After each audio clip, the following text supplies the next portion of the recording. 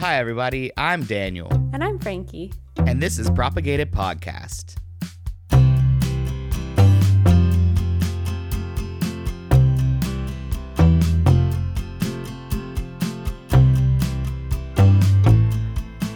Hello, everybody, and welcome. Hi, Daniel.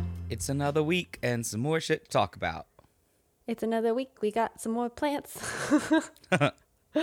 Hopefully this one won't be so intense as the last couple ones. I think that this is a nice little breath of fresh air, changing the motif a little bit from all the horrible, hellish things that are happening in the world to only a few horrible, hellish things happening in the world.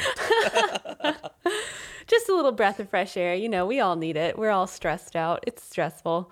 It's also really hot, but I think I found a solution.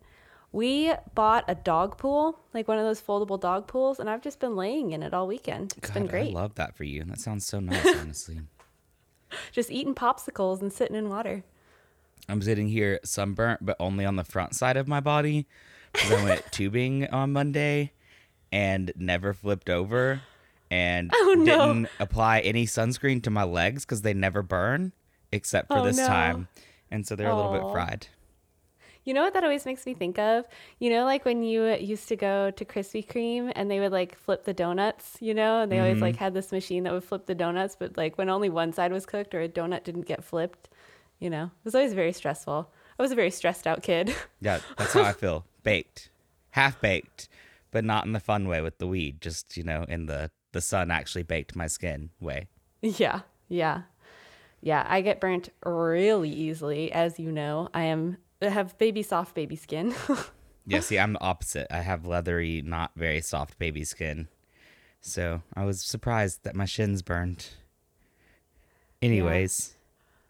Yeah. Oh, so what are we talking? What's happening? How do we do this? I forgot how to podcast. I literally have forgotten the same. I was kind of hoping you would lead me in the general right direction and I could just follow. What comes first? Article. Did you get an article? I did get an article. And I think it kind of relates to what we're talking today. It's from Live Science, which is a website. And the article itself is called $1.2 million worth of rare stolen cactuses confiscated and returned to Chile. Ooh. The article is by Mindy Weisberger, and it was written May 26th of this year. So pretty recent. Yeah. The raid itself actually happened in 2020. And it happened in Italy. So apparently in northern Chile, you have the Atacama Desert, right? And there are some really cool cactuses, particularly in the genus Copiapoa and Eriosica. I don't know how to fucking say it. You know how good we are at this, guys. That's my best attempt. If you have a correction, please let me know. I know the last one was wrong, but I'll leave it in there just so you guys can laugh at me. It's great. But Chile doesn't allow export of specifically those cactuses, so it makes them a really popular target for poachers. Also, is it cactuses or cacti? I don't know. It says cactuses in the article. So that's what I was running with. But Is it not cacti? But you're Am totally I wrong? right. No, it absolutely should be cacti. I agree. You are correct that it's cacti, I believe. But I was literally Cactuses just sounds wrong. But I was literally just reading out of this article. So I don't know. I'm Googling it. Don't worry. The plural of cactuses. Cactuses! Wait a minute. This can't be right. Okay, hold on. Oh, y'all, I think my mind just exploded. Cacti is the Latin plural of cactus, and some writers use it in English. Cactuses is the English plural. No. Okay, well. Well, you know what? We're plant people, so we're using Latin, everybody. Well, you might have to remind my brain that a couple times because I'm reading it off a page. No, actually what we are podcasters, so whatever comes out is what we use. All right, let's try that again. So, I don't remember where I left off, but so Chile does not, or Chile, is it Chile or Chile? How do I say it? I think both. I'm going to go back and forth. It's going to be it's going to be a whole thing of me going back and forth from ways to say words, I guess. We're doing great. We're doing great. Thanks, everyone, for being here. Yeehaw. So get her done. Fuck. I don't know why I said that, and I hated every second of it. Propagated podcast. Get her done. Oh, my God. I'm sweating so much, too. God damn. The downfall of having 100 plants in your bedroom is the fucking sheer levels of humidity. Yeah. I put all mine outside because I couldn't do it anymore. All right. However, Chile does not allow the export of cacti, which makes them this like hugely popular target for poachers.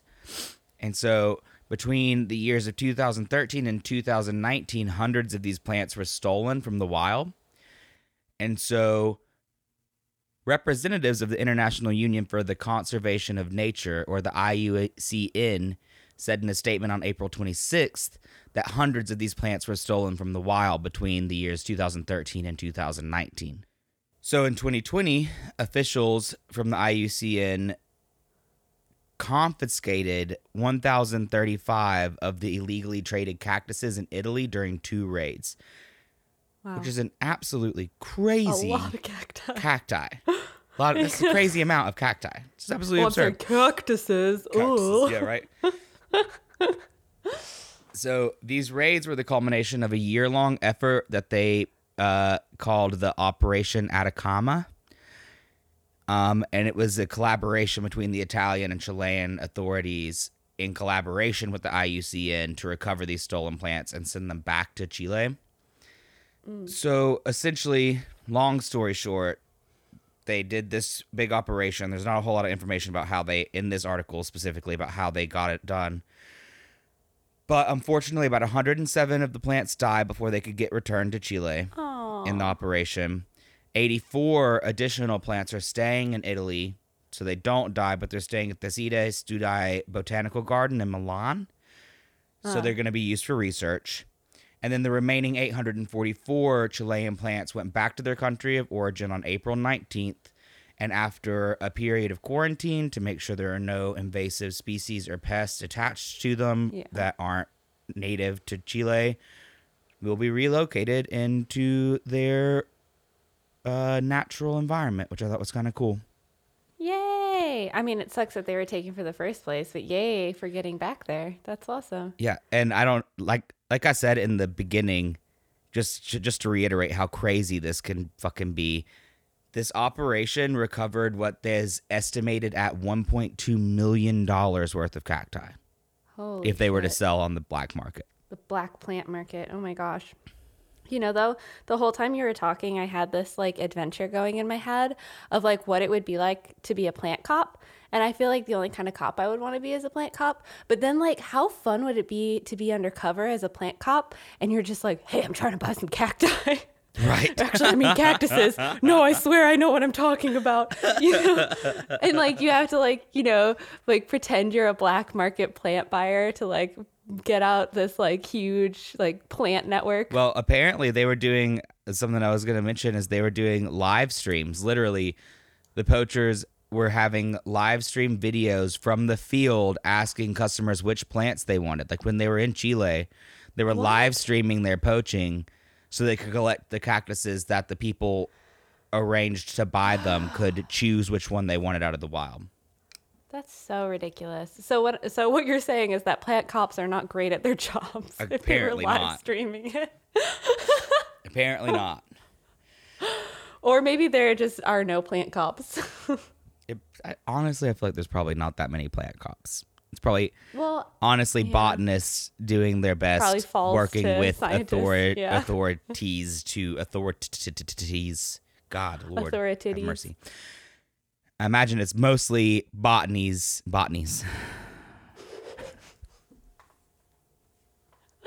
doing so great. It's going to be a long episode because I can't fucking talk. Botanies is now the new bologna line I'm coming out with. I love that. Please do it. It's plant bologna.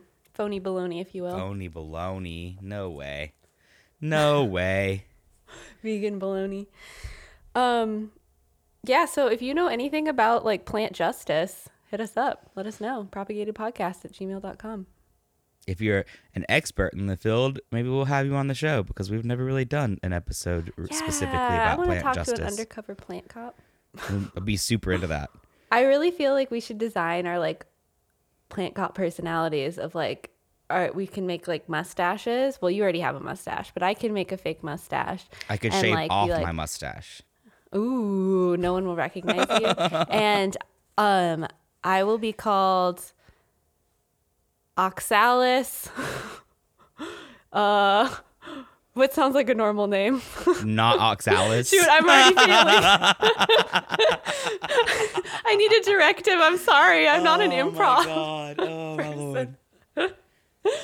My name will be Oxalis something normal. My name will be Oxalis Dirt Fingers. That's never mind. That's like a D&D name. Oh, Jesus. Anyways, what are we talking about today? I think we're going to talk about fucking weirdos. Weirdos. We love weirdos. The weirdos of nature. That's going to be the bit. Yeah. I did a lot of research into I always want to say fascination. And I get this idea in my head of like these huge hats with just flowers hanging off of them. It's not fascination. It's fasciation. Yeah. Oh, so you like focused on a specific thing. Yeah, but I might say fascination a few times. I also looked up some weird plants that I really like. And I can talk about a lot of weird plants because I was a florist and I only use weird plants because no one else wanted to use them. I focused mostly on weird plants today because I wanted it to be a light, easy to listen to episode after our ramblings of late about all the injustices in nature. So do you want to just start us off with a weirdo? You want to tell me about a weirdo? Sure. So the first one that I kind of focused on is one that I feel like probably most people have heard of or know a little bit about, but it's still one of the most odd plants, I think, and that's the Rafflesia. What was it? Is that how you say it? Rafflesia? I don't know if I know that one. All right. It's the they call it the corpse flower, but it's not really a corpse flower. Oh. With the big boys. Oh. Anyways, Rafflesia. I don't know exactly how it's said. We'll post a picture. You know? But I have it in here since its discovery, but I think I'm not. It was discovered by a white person in a place that was not occupied by white people, but you know how that goes. Oh, so it was quote unquote discovered. In 1818. The Rafflesia arnoldii has maintained its record as the largest bloom known, which I thought was kind of cool. And it's recorded as being 3 foot 6 inches in diameter and weighing around 24 pounds. Wow. So that's just obnoxiously large, honestly. I don't remember the direct quote because I didn't write it down, but the guy who discovered it, or I guess reported it into botanical journals, said that, and this is a paraphrase for sure, said that if he hadn't been able to bring anyone back to it, he would have never mentioned it, thinking that people would think him crazy for even trying to describe its enormity. Yeah. So, but just the size of it isn't the only reason it's really fucking cool. This plant literally has no leaves, no roots, and no stem. Huh. Nothing. And it feeds itself off the roots of another plant. Mm. And also, on top of that, which I know we've already had an episode about pollinators, but obviously bees are not the only pollinators, and plants like the Rafflesia take a less common route and try and attract flies, specifically carrion flies, because it sends out the scent of death and defecation to attract its pollinators. It literally smells like rot and poop. Yeah. Terrible smell. Which, side note, you said about our pollinators episode, if you're listening, you're like, wait, I haven't heard that episode. It's because it's a Patreon episode that we're working on getting out now. And we also have a Patreon episode about the corpse plant that is in the works. So Look at that. Become a Patreon to hear more. It's gonna be all over the place. Plant Zaddy. Plant Zaddy. Just go Plant Zaddy. Yeah. Plant Zaddy. Become a Plant Zaddy. Anyways, to talk more about the Rafflesia, the life cycle, I think, is one of the coolest parts of it, too. So it's kind of as equally odd as the scent the bloom exudes. So essentially, once a carrion fly has successfully pollinated the flower, it ends up producing a fruit, and then the fruit is fed upon by tree shrews. The shrews then poop it out, and the seed hopefully lands on the vine known as Tetrastigma. It's a very specific vine, and it's the only vine in its area that is able to support the parasitic nature of the Rafflesia. Interesting. So then the Rafflesia takes the nutrient it needs to produce a bud out of the vine of the Tetrastigma, and then the bud grows into the obnoxiously large flower, and the cycle starts all over again. Huh. Interesting. Now, for the little touch of not fun I'm going to throw into this episode. Habitat destruction. Yeah, unfortunately due to deforestation and honestly its own, like the Rafflesia's own precarious way of life, because it has very specific parameters that need to be met to even try to repopulate itself. The Rafflesia is facing extinction, which with at least 13 species of Rafflesia having had no documented existence since World War II, presumed extinct. Bummer. So that's a thing. Go back to our last episode if you want to hear more about deforestation and habitat destruction. I have one like that too, actually, that is so cool, but it's pretty much, and it's endangered now because of habitat destruction. Are you done, or do you want to talk more about? Well, that's about what I got for Rafflesia. I have other plants to talk about in the future, but you talk about yours. Cool. Yeah. I had never heard of it before, and I was just Googling around, going down little, internet tubes, trying to find weird plants. This one is so cool and weird. I wonder if you found this one too. It's called Palicuria alata, also known as the girlfriend's kiss. That was the next one I was going to talk about, but I called it the hot lips plant because I thought that was a fun name. The hot lips plant. Yeah, I also liked that it was like sex workers' lips, or like labia de blah, blah, blah. Yeah, and like there's other languages. lots and lots and lots of interesting names for this plant. Yeah, it's really cute. Do you want to talk about it? No, you go for it. It sounds like you have some notes, and if you don't say anything I was going to, I'll add. Okay, cool. Yeah, so it's from Central to South American rainforests. And basically, it looks like the plant is trying to kiss you. It's really cute. It's very adorable. It's bright red. It looks like lips. And what it actually is it's not petals. They're bracts. Mm-hmm. B-R-A-C-T-S. I can never say that word. Bracts. They're bracts.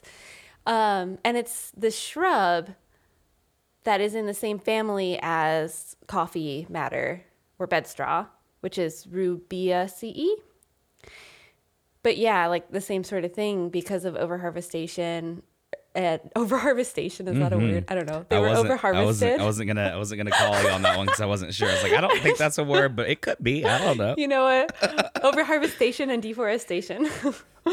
Yeah, but they're now endangered basically because they grow as they're an understory shrub, so they need the shade from trees and such. So as these trees are being cut down, these shrubs are dying because they need the shade, and also because people were like, oh my God, it's so good for Valentine's Day. Let's put it in our bouquets. It looks like lips and kisses.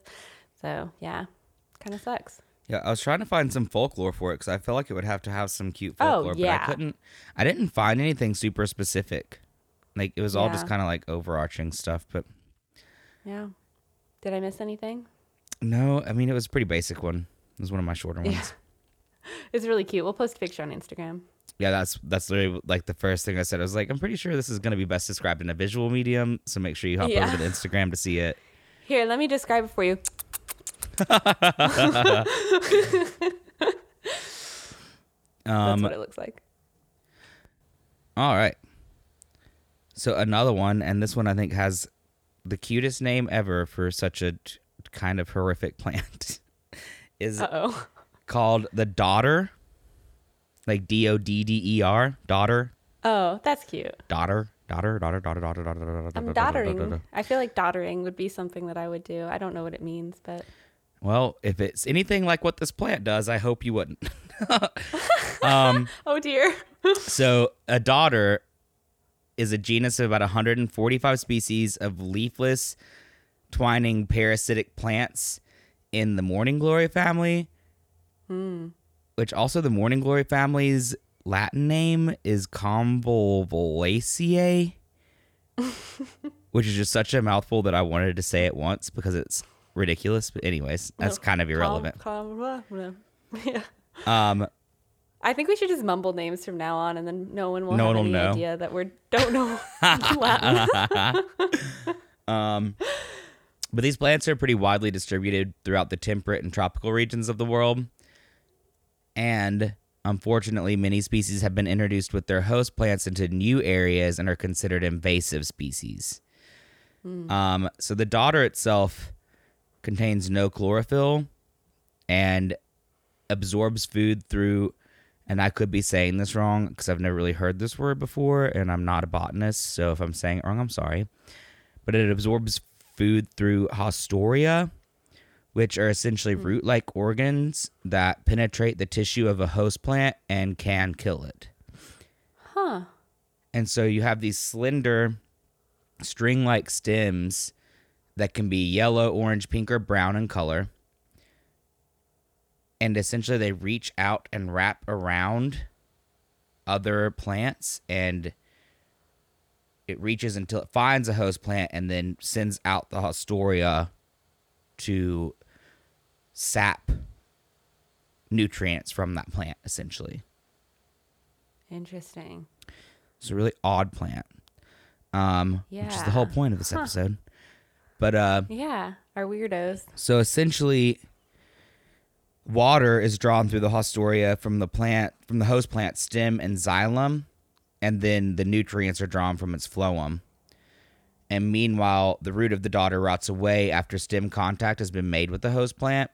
So as the dodder grows, it sends out new haustoria and kind of tries to encapsulate the entirety of the host plant over time.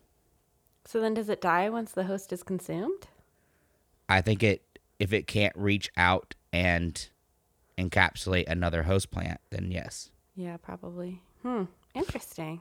Really odd little thing. If you see it, there's some pictures that are vaguely reminiscent of kudzu or something similar, just the way it stretches out and wraps around and kind of overtakes things, but it doesn't have leaves. So it's kind of got an odd, almost more eerie, tentacly look to it because of the way it's leafless. It's kind of an odd thing. It sounds like a monster for sure in some sort of fantasy. Yeah, it's super odd. And I didn't do like a crazy amount of research into it, so I don't know exactly how quickly it grows. But it obviously grows quickly enough to be an invasive species that's very hard to get rid of. Yeah, our good old kudzu and English ivy and all those tentacly ones. But it's interesting it doesn't have leaves. I can't even picture it in my brain. Let me look up a picture. Daughter. I just feel like I'm saying daughter, like a child. Yeah. Oh my God, it looks like spaghetti. Yes, spaghetti. It's weird looking. It's a weird looking thing. How weird. It looks like someone silly stringed this bush. Wow. Okay, we'll post a picture on Instagram. That's wild. I imagine we'll probably post a picture of each of these so you'll have an idea of what's going on. This is a very visual episode. Yeah. Visual episode in a very non-visual medium for you guys. Yeah. Let me just explain to you this weird plant. We wanted to give ourselves a challenge. We're having fun. I think it's a great thing. It's a good thing. We're doing a good thing. I'm kind of sad we're not doing a BuzzFeed quiz today because that was really fun last time. That was really fun, but that's for Patreon plant daddies only. Oh, Lord. All right. Do you have another plant or something that you want to talk about? So next, I'm going to talk about something that I did the bulk of my research in, which I think is fascinating. It's fascination. Oh, my God. And if I say fascination... And if I say fascination, please forgive me because it auto-corrected a bunch of times in my notes, and it, I don't know, it's fascinating, whatever. I honestly don't know what fasciation is, so I'm excited about Oh this. my gosh, I'm so excited to tell you because you do know what it is. I'm ignorant to this. No, you do know what it is. Everyone knows what it is. I guarantee you if you're listening, you know what it is. You just never knew the name for it. So it's also known as cresting.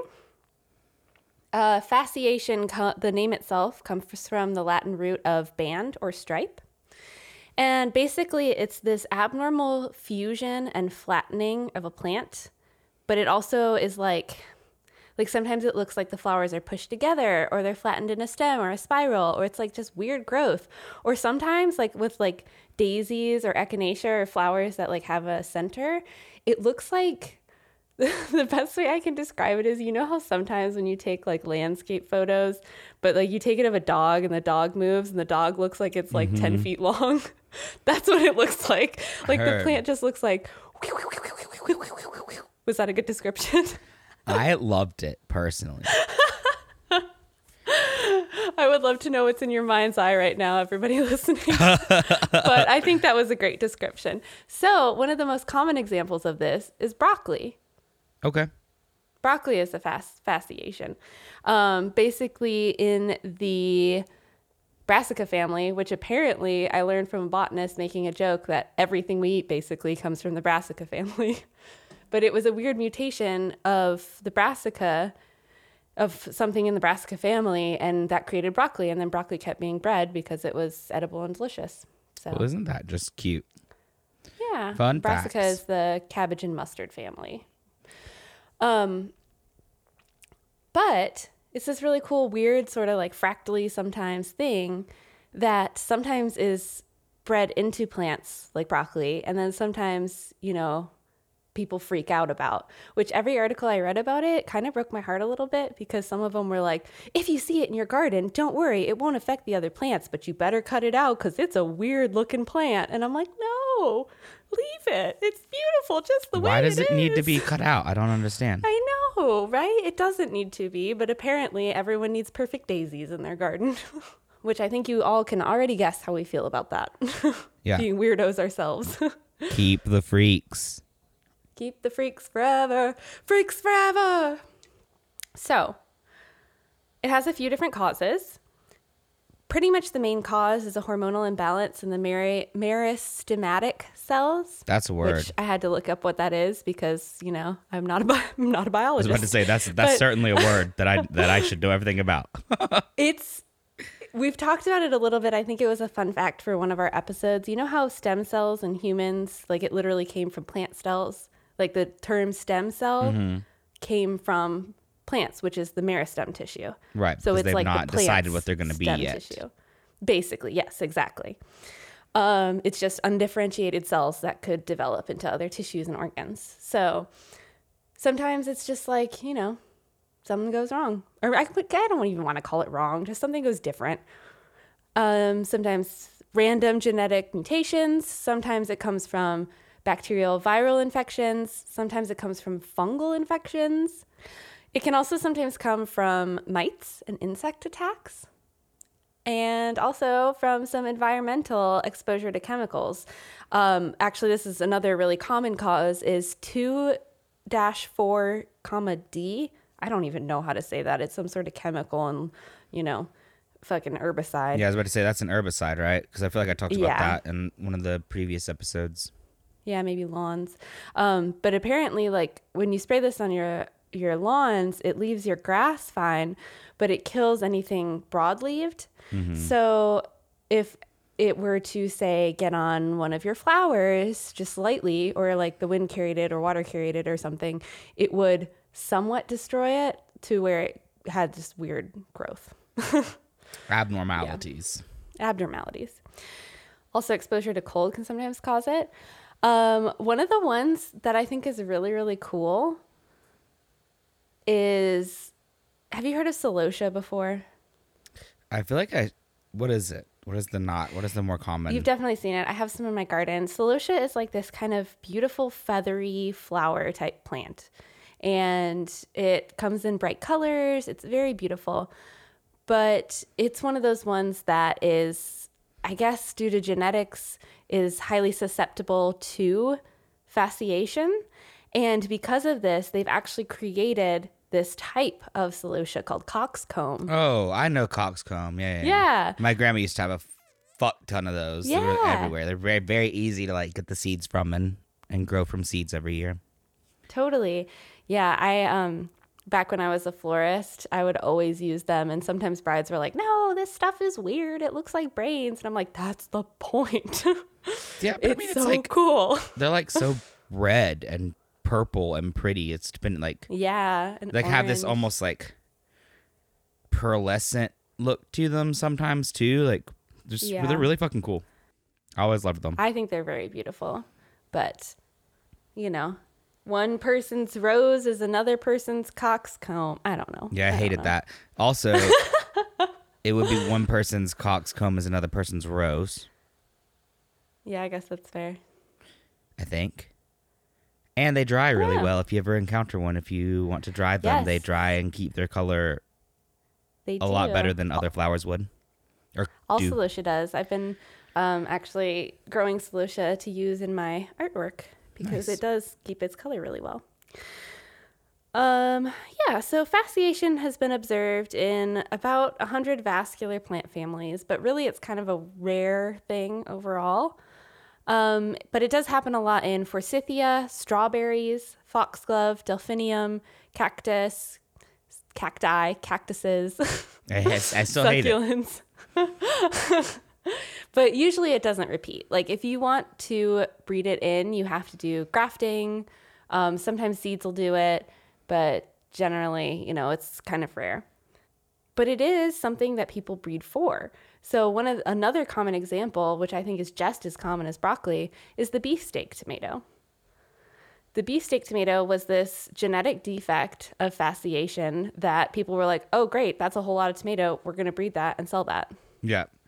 You can tell that there's like, they don't look normal, like a normal tomato, because they have like the, I don't know. Segments kind of. Yeah. They like have rounded edges that like fold into each other, which is kind of cool. They look like you tried to take a landscape photo and your camera didn't get it quite right. Literally. It's great. Also, another one that's popular is the crested saguaro cactus. Saguaro cactuses are like the ones with the arms, and they're really famous in like Arizona and stuff. But there's one that just like has this weird crest on the top of it that people have been breeding a lot. Nice. Wasn't that just fucking cool? Yeah. There's also some ferns and apparently Japanese cedar that look really cool as I was Googling them. But yeah, they are pretty rare. So I think mostly people who are highly into collectibles would have them. But also I feel like when it happens, you should just leave it be and enjoy it while it is. Yeah. Just keep in mind that you have something really rare in your possession. Yeah, we love the weirdos. Thing. And send us pictures. Of course, always. Tell me about more plants. Yeah, I was trying to think of a segue and I didn't have one. My brain just wasn't doing it. So the next one I want to talk about is a fungus because I thought it was really cool. It's kind of another weird one. We love a weird fungi. They're all kind of weird ones, obviously. But let's go with the fucking Latin pronunciation first and just get it out of the way because I'm going to do it wrong. Cynomorium coccineum is actually a fungus that we don't know a whole lot about.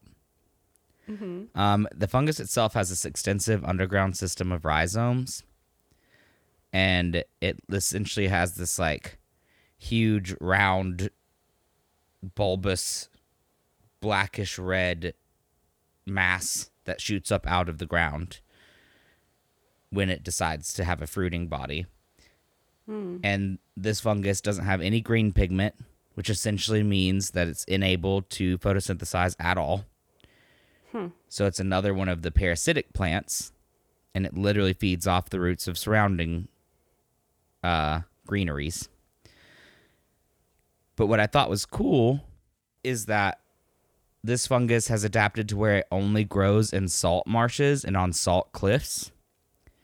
Oh. So it's like got a very specific habitat, and it's adapted to like salty environments, which I feel like is a pretty unusual thing for plants. Yeah, we never hear about things that grow in salt.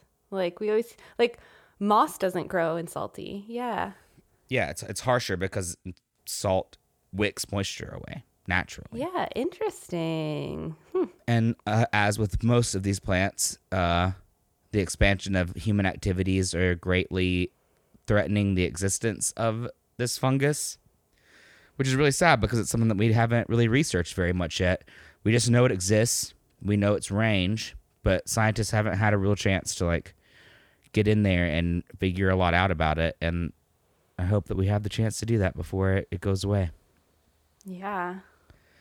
But I think a part of the reason, again, this is a very visual episode, is because of the way it looks. So like when we release this episode, they'll all be up on Instagram for you to see and give you a little bit of a idea of what makes this plant cool and odd. All right. You actually reminded me of another one. Yeah? You want to go for it?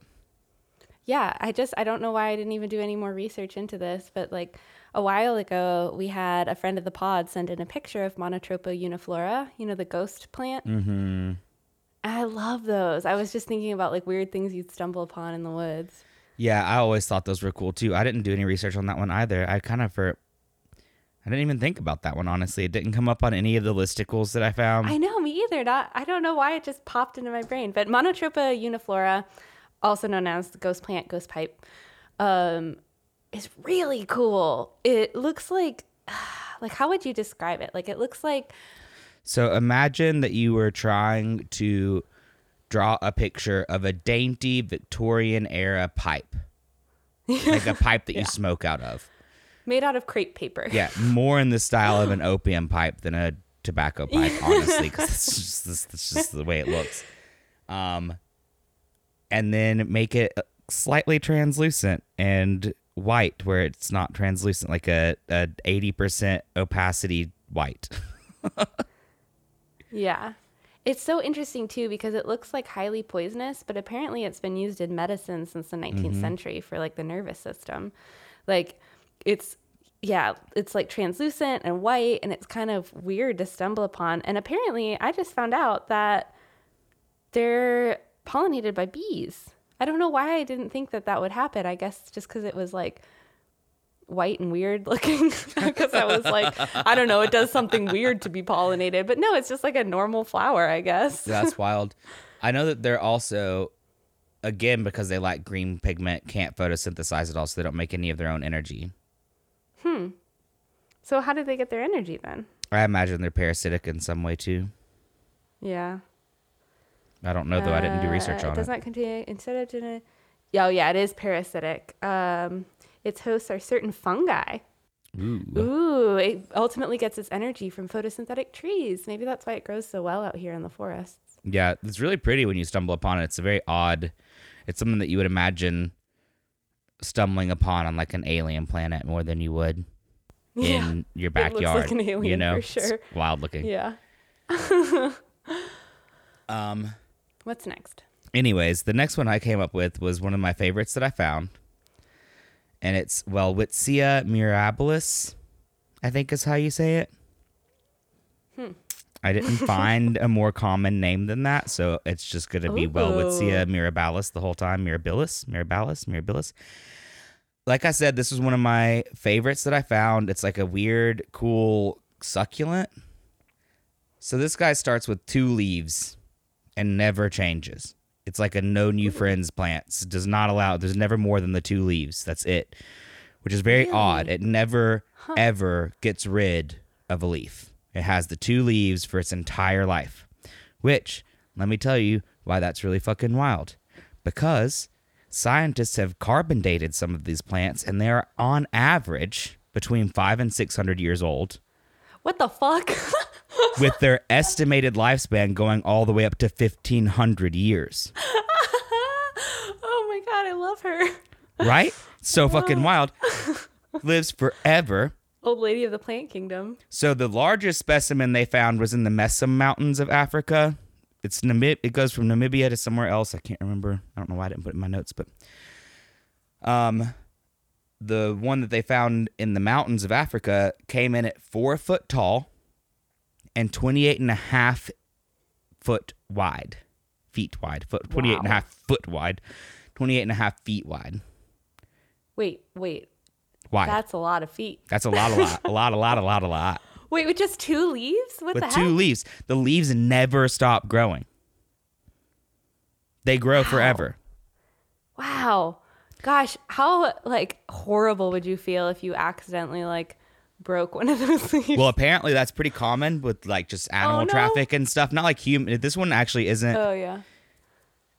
I'll get into that in a second. But it's pretty common because they keep growing from that central point out and wider for them to get pretty tattered at the ends. So really old specimens that you see will look absolutely beat up and ugly as fuck, but they're... What the fuck do you expect from a 500 goddamn year old plant? What the fuck? This one baffled me. It's why it was one of my favorites, because I was like, what the fuck do you mean they're on average 500 to 600 years old? Oh my gosh. That's so wild. And good news, this one is one of the few on my list that wasn't listed as threatened. And because of their incredible lifespans and uniqueness, they're already protected by law, so hopefully they'll never get that way. Oh, that would be great. I also thought the distribution was kind of cool, which I guess realistically it's logical the way that it grows. But when you're looking at it, it's like in these mountain ranges, but it only occurs where the fog belt is to get moisture. Yeah. So you'll never find it too far away from the coast because it needs the fog belt to give it moisture, because right next to the fog belt is the desert.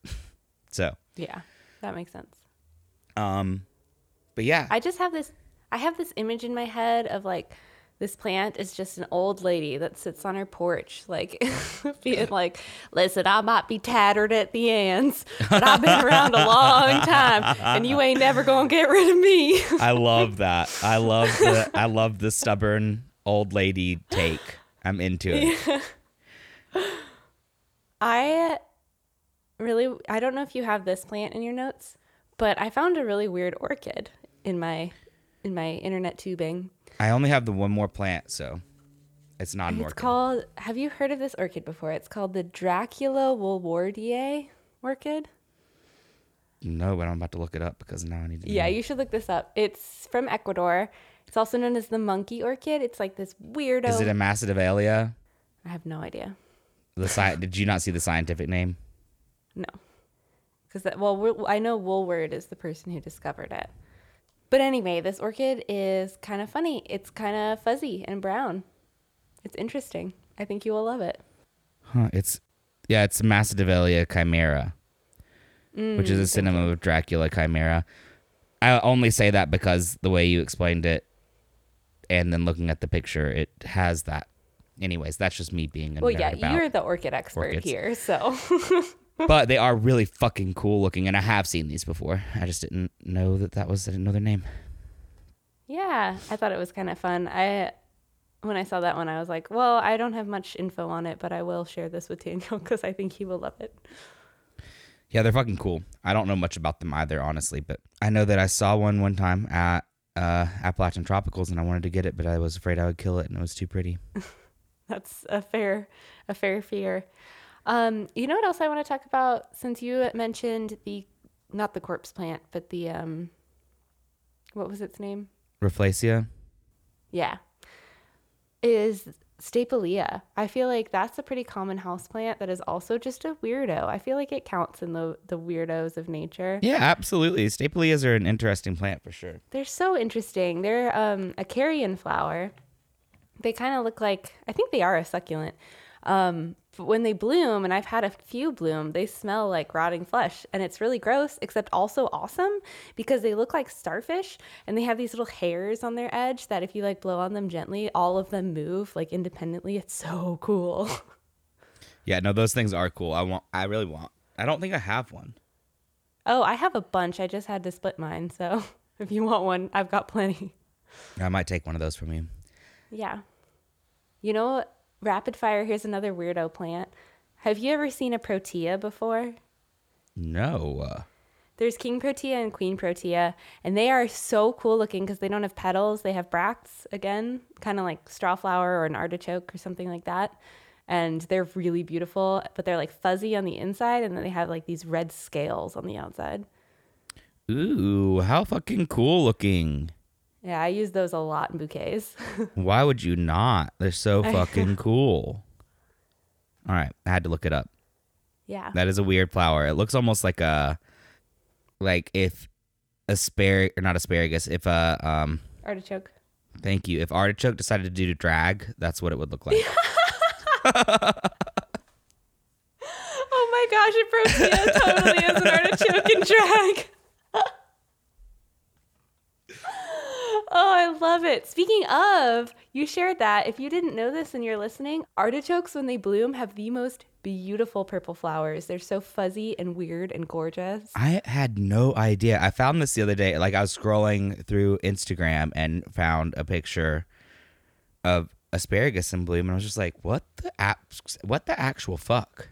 Artichoke, not asparagus. Artichoke. I don't know why I can't say it's a thing. Yeah. They're just so beautiful and fuzzy and weird, and they look like aliens. And also, I think bergamot bee balm, I feel like looks like aliens. I get so happy every time I see it. I do like bergamot. I have one more that I want to talk about that I think is actually really fucking cool. Yeah, do it. And it's not, and I don't know that the plant itself is honestly all that weird. I mean, it is a little weird, but it's something everybody probably knows about, and that's pitcher plants. Ooh, yeah. From the group Nepenthes. But Nepenthes himslayana specifically grows in peat forests in Borneo and is a common roost for bats of the species Caravula hardwickii. Huh.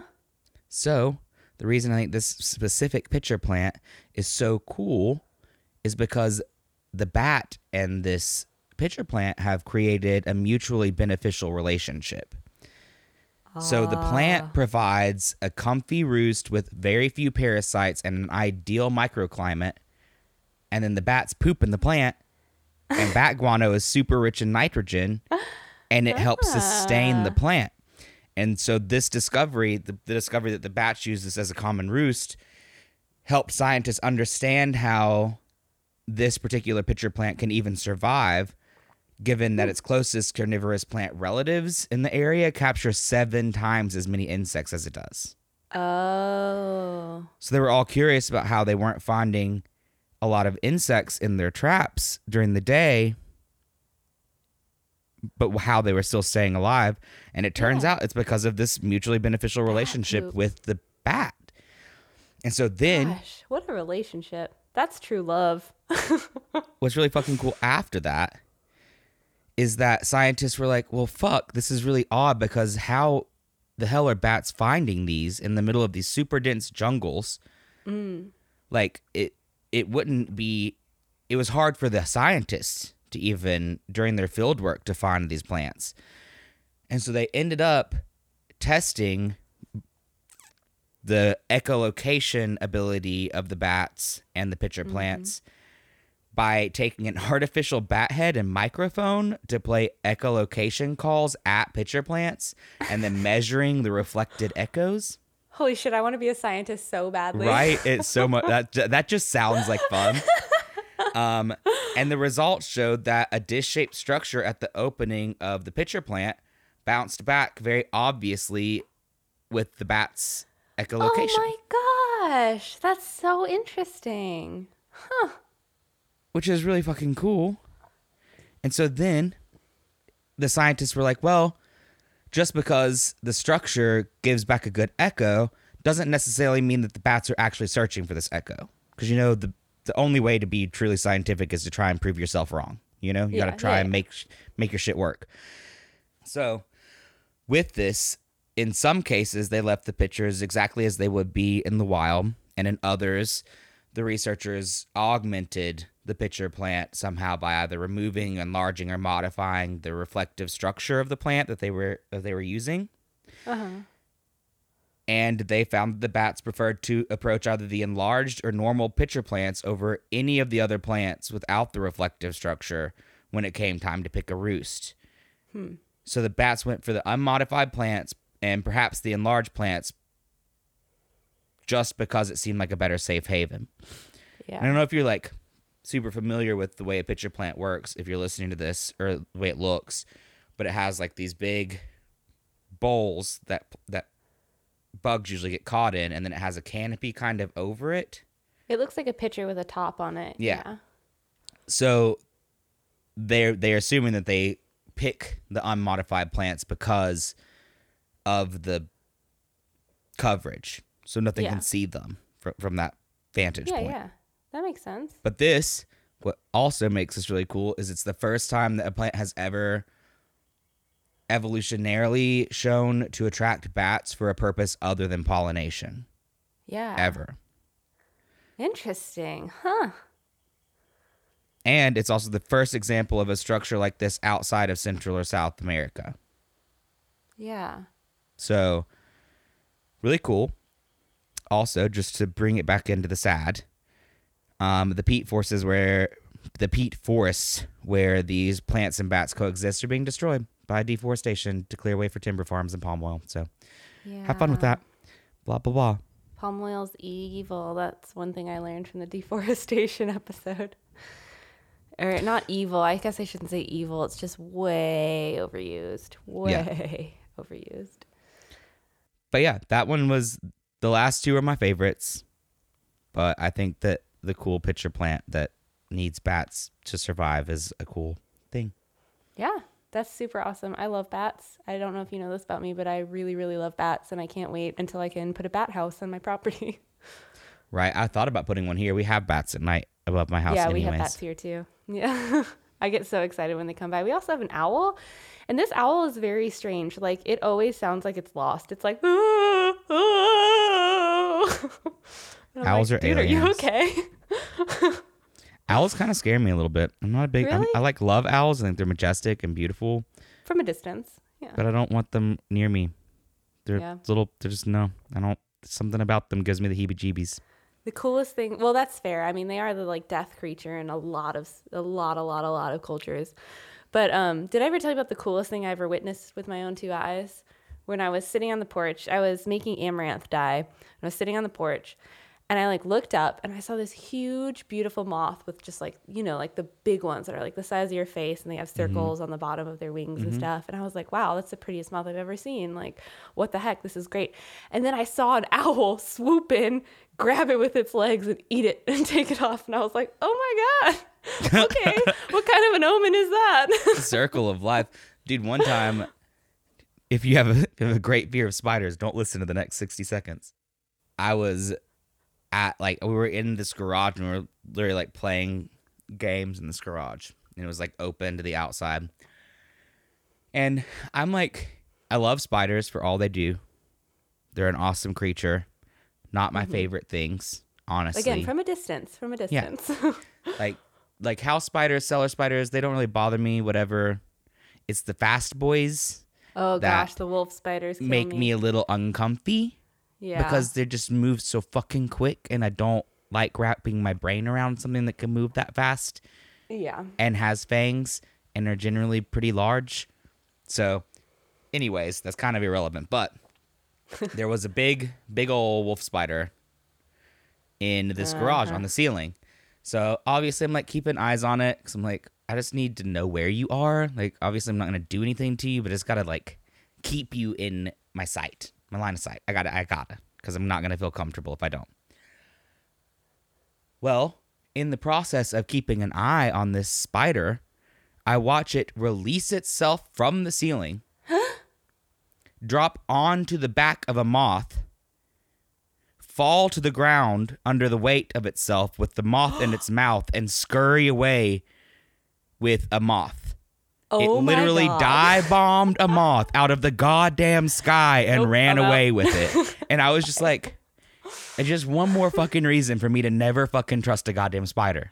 You just dive. Kind of fucking hunting technique is that? No, you're not. No, don't do that. Scare me. Anyways. Well, that's terrifying. All right. Well, sorry if you're afraid of spiders. I hope you skipped ahead 60 seconds for that one. Yeah. Well, I don't really have any. Well, I guess I have some other. I also really want to talk about pods, seed pods. Like, if we're talking about weirdos of the plant world, I have to talk about how weird seed pods are. Like, I have Nigella pods and Scabiosa pods in my garden right now, and they are the weirdest looking things, and I love them so much.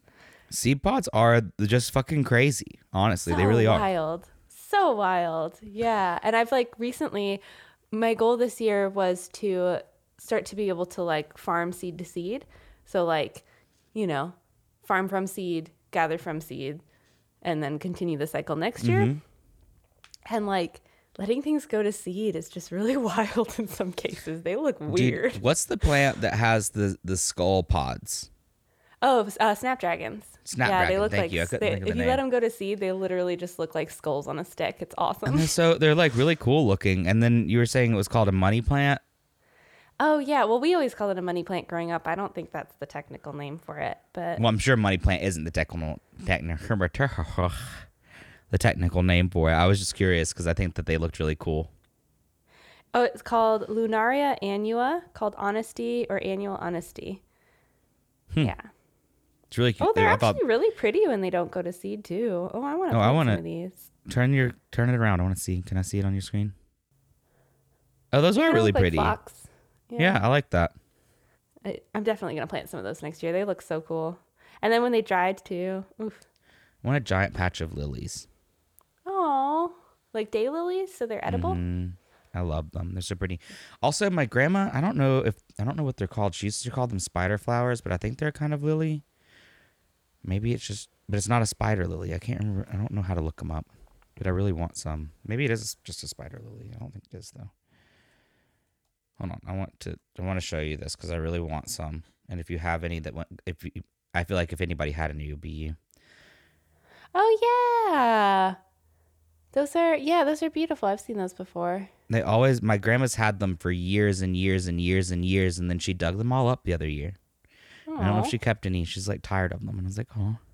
I guess that's fair if you've had them forever. So you remember, this is a weird side note, but you remember a couple episodes ago, maybe it was a Patreon episode, but anyways, I couldn't remember what STEM stood for.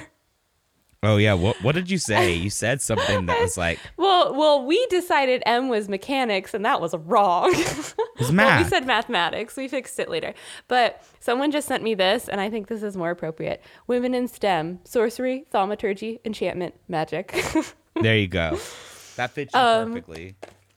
All right, I have one more thing to talk about, and then we have a fun plant fact, and then we're ready to get out of here. So I also wanted to talk about this thing that I found today when I was going down my tubes.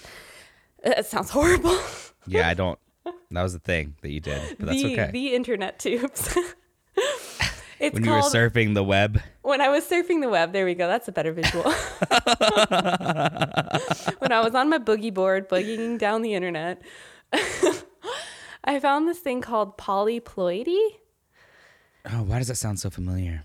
Polyploidy is the fusion of two or more genomes within one nucleus, which basically it's when a plant contains two sets of complete chromosomes, which is really, really cool. Because apparently, most of the genetic mutations and a lot of the things that have brought us quote unquote favorable traits in plants comes from polyploidy, which I think is just so interesting that it just happens in plants, and I think in some fish and stuff too. That's really cool. Yeah. Now I want to look up examples of that. Yeah. All right. Well, I think it's time to wrap it up with a fun plant fact. We actually have one this week. Give me that fun fact. 90% of the foods humans eat come from just 30 plants. 30 is 90% of food. Wait, that kind of breaks my brain a little bit. 90% of the food humans comes eat from the number plants. 30, not 30%, 30 plants. 30 plants. I don't like that. And another fun fact related to this is that nutrition doesn't actually factor into it. What does factor into it is the speed, ease, and expense of what they can do and produce and distribute. That one makes sense to me. I'm still stuck on 30 plants, Frankie. Yeah. I don't know if I'm ever going to not be stuck on that. Corn, brassica. No, I'm just kidding. But this is a good reason to forage because we've talked about it before in our foraging episode. It is healthy, nutritious, delicious, awesome. Lookalikes, if you know what you're doing. It's not that hard. I'm baffled by that. Okay. You just ruined my brain. Well, that's my fun fact. Anyways, this is the end of the episode. This is when we tell you about places to find and support us. Which realistically, there's only one that you need to know about. If you just go to propagatedpodcast.com. Look at that. Frankie did an amazing job of setting up a very beautiful website with a nice experience for you. Thank you so much. Thank you so much. So if you just go there, it's going to give you an instant link to our Instagram, our Twitter, our Patreon. If you want to support us, that would be awesome. We have a coffee now too. If you want to do just a one-time little donation, you want to buy us a drink for the podcast, or you want to buy us a little cake or something, We all understand that it can be difficult to look at another monthly payment and be able to justify it. So it could be really easier for you all if you decide that you wanted to give us a little support to just do a one-timer, and that would be greatly appreciated. Yeah, or you can not at all. And if you decide to not, go ahead. And if you decide to not financially support us because you can't or don't want to, which is totally fine, it's really easy to give us a share, give us a listen, give us a like, and most importantly, if you're on a podcasting app that allows you to, rate us. If you give us a good rating, that's going to be the quickest way for everybody else to find out about us. Yeah, the thing I've been running into is that, like, plant people don't necessarily listen to podcasts, but podcast people listen to podcasts. So if you like our shit, just like find a podcast friend and tell them that they should learn about plants and come check us out. Like, we would love to have them and come party with us. Yeah. Obviously, we're not the most experienced, so you don't have to be experienced to be listening to us. No. Just come listen to us say plant names really horribly, but also you'll learn some things and it's fun. Sometimes. It's a good time. It's a good time most of the time. Sometimes we have Unless to talk about incredibly, cripplingly depressing. But yes, we are so happy you're here. We have built this awesome little community and we're so thankful for you all. So thank you so much for listening and joining us. And as always, if you want to hear about something or just want to talk to us in general, just hit us up. You can email and reach out on social media, and we'll try to be as responsive as we can. Yeah. Well, we'll see you next time. Thanks for joining us. Goodbye. Bye. I'm that plant.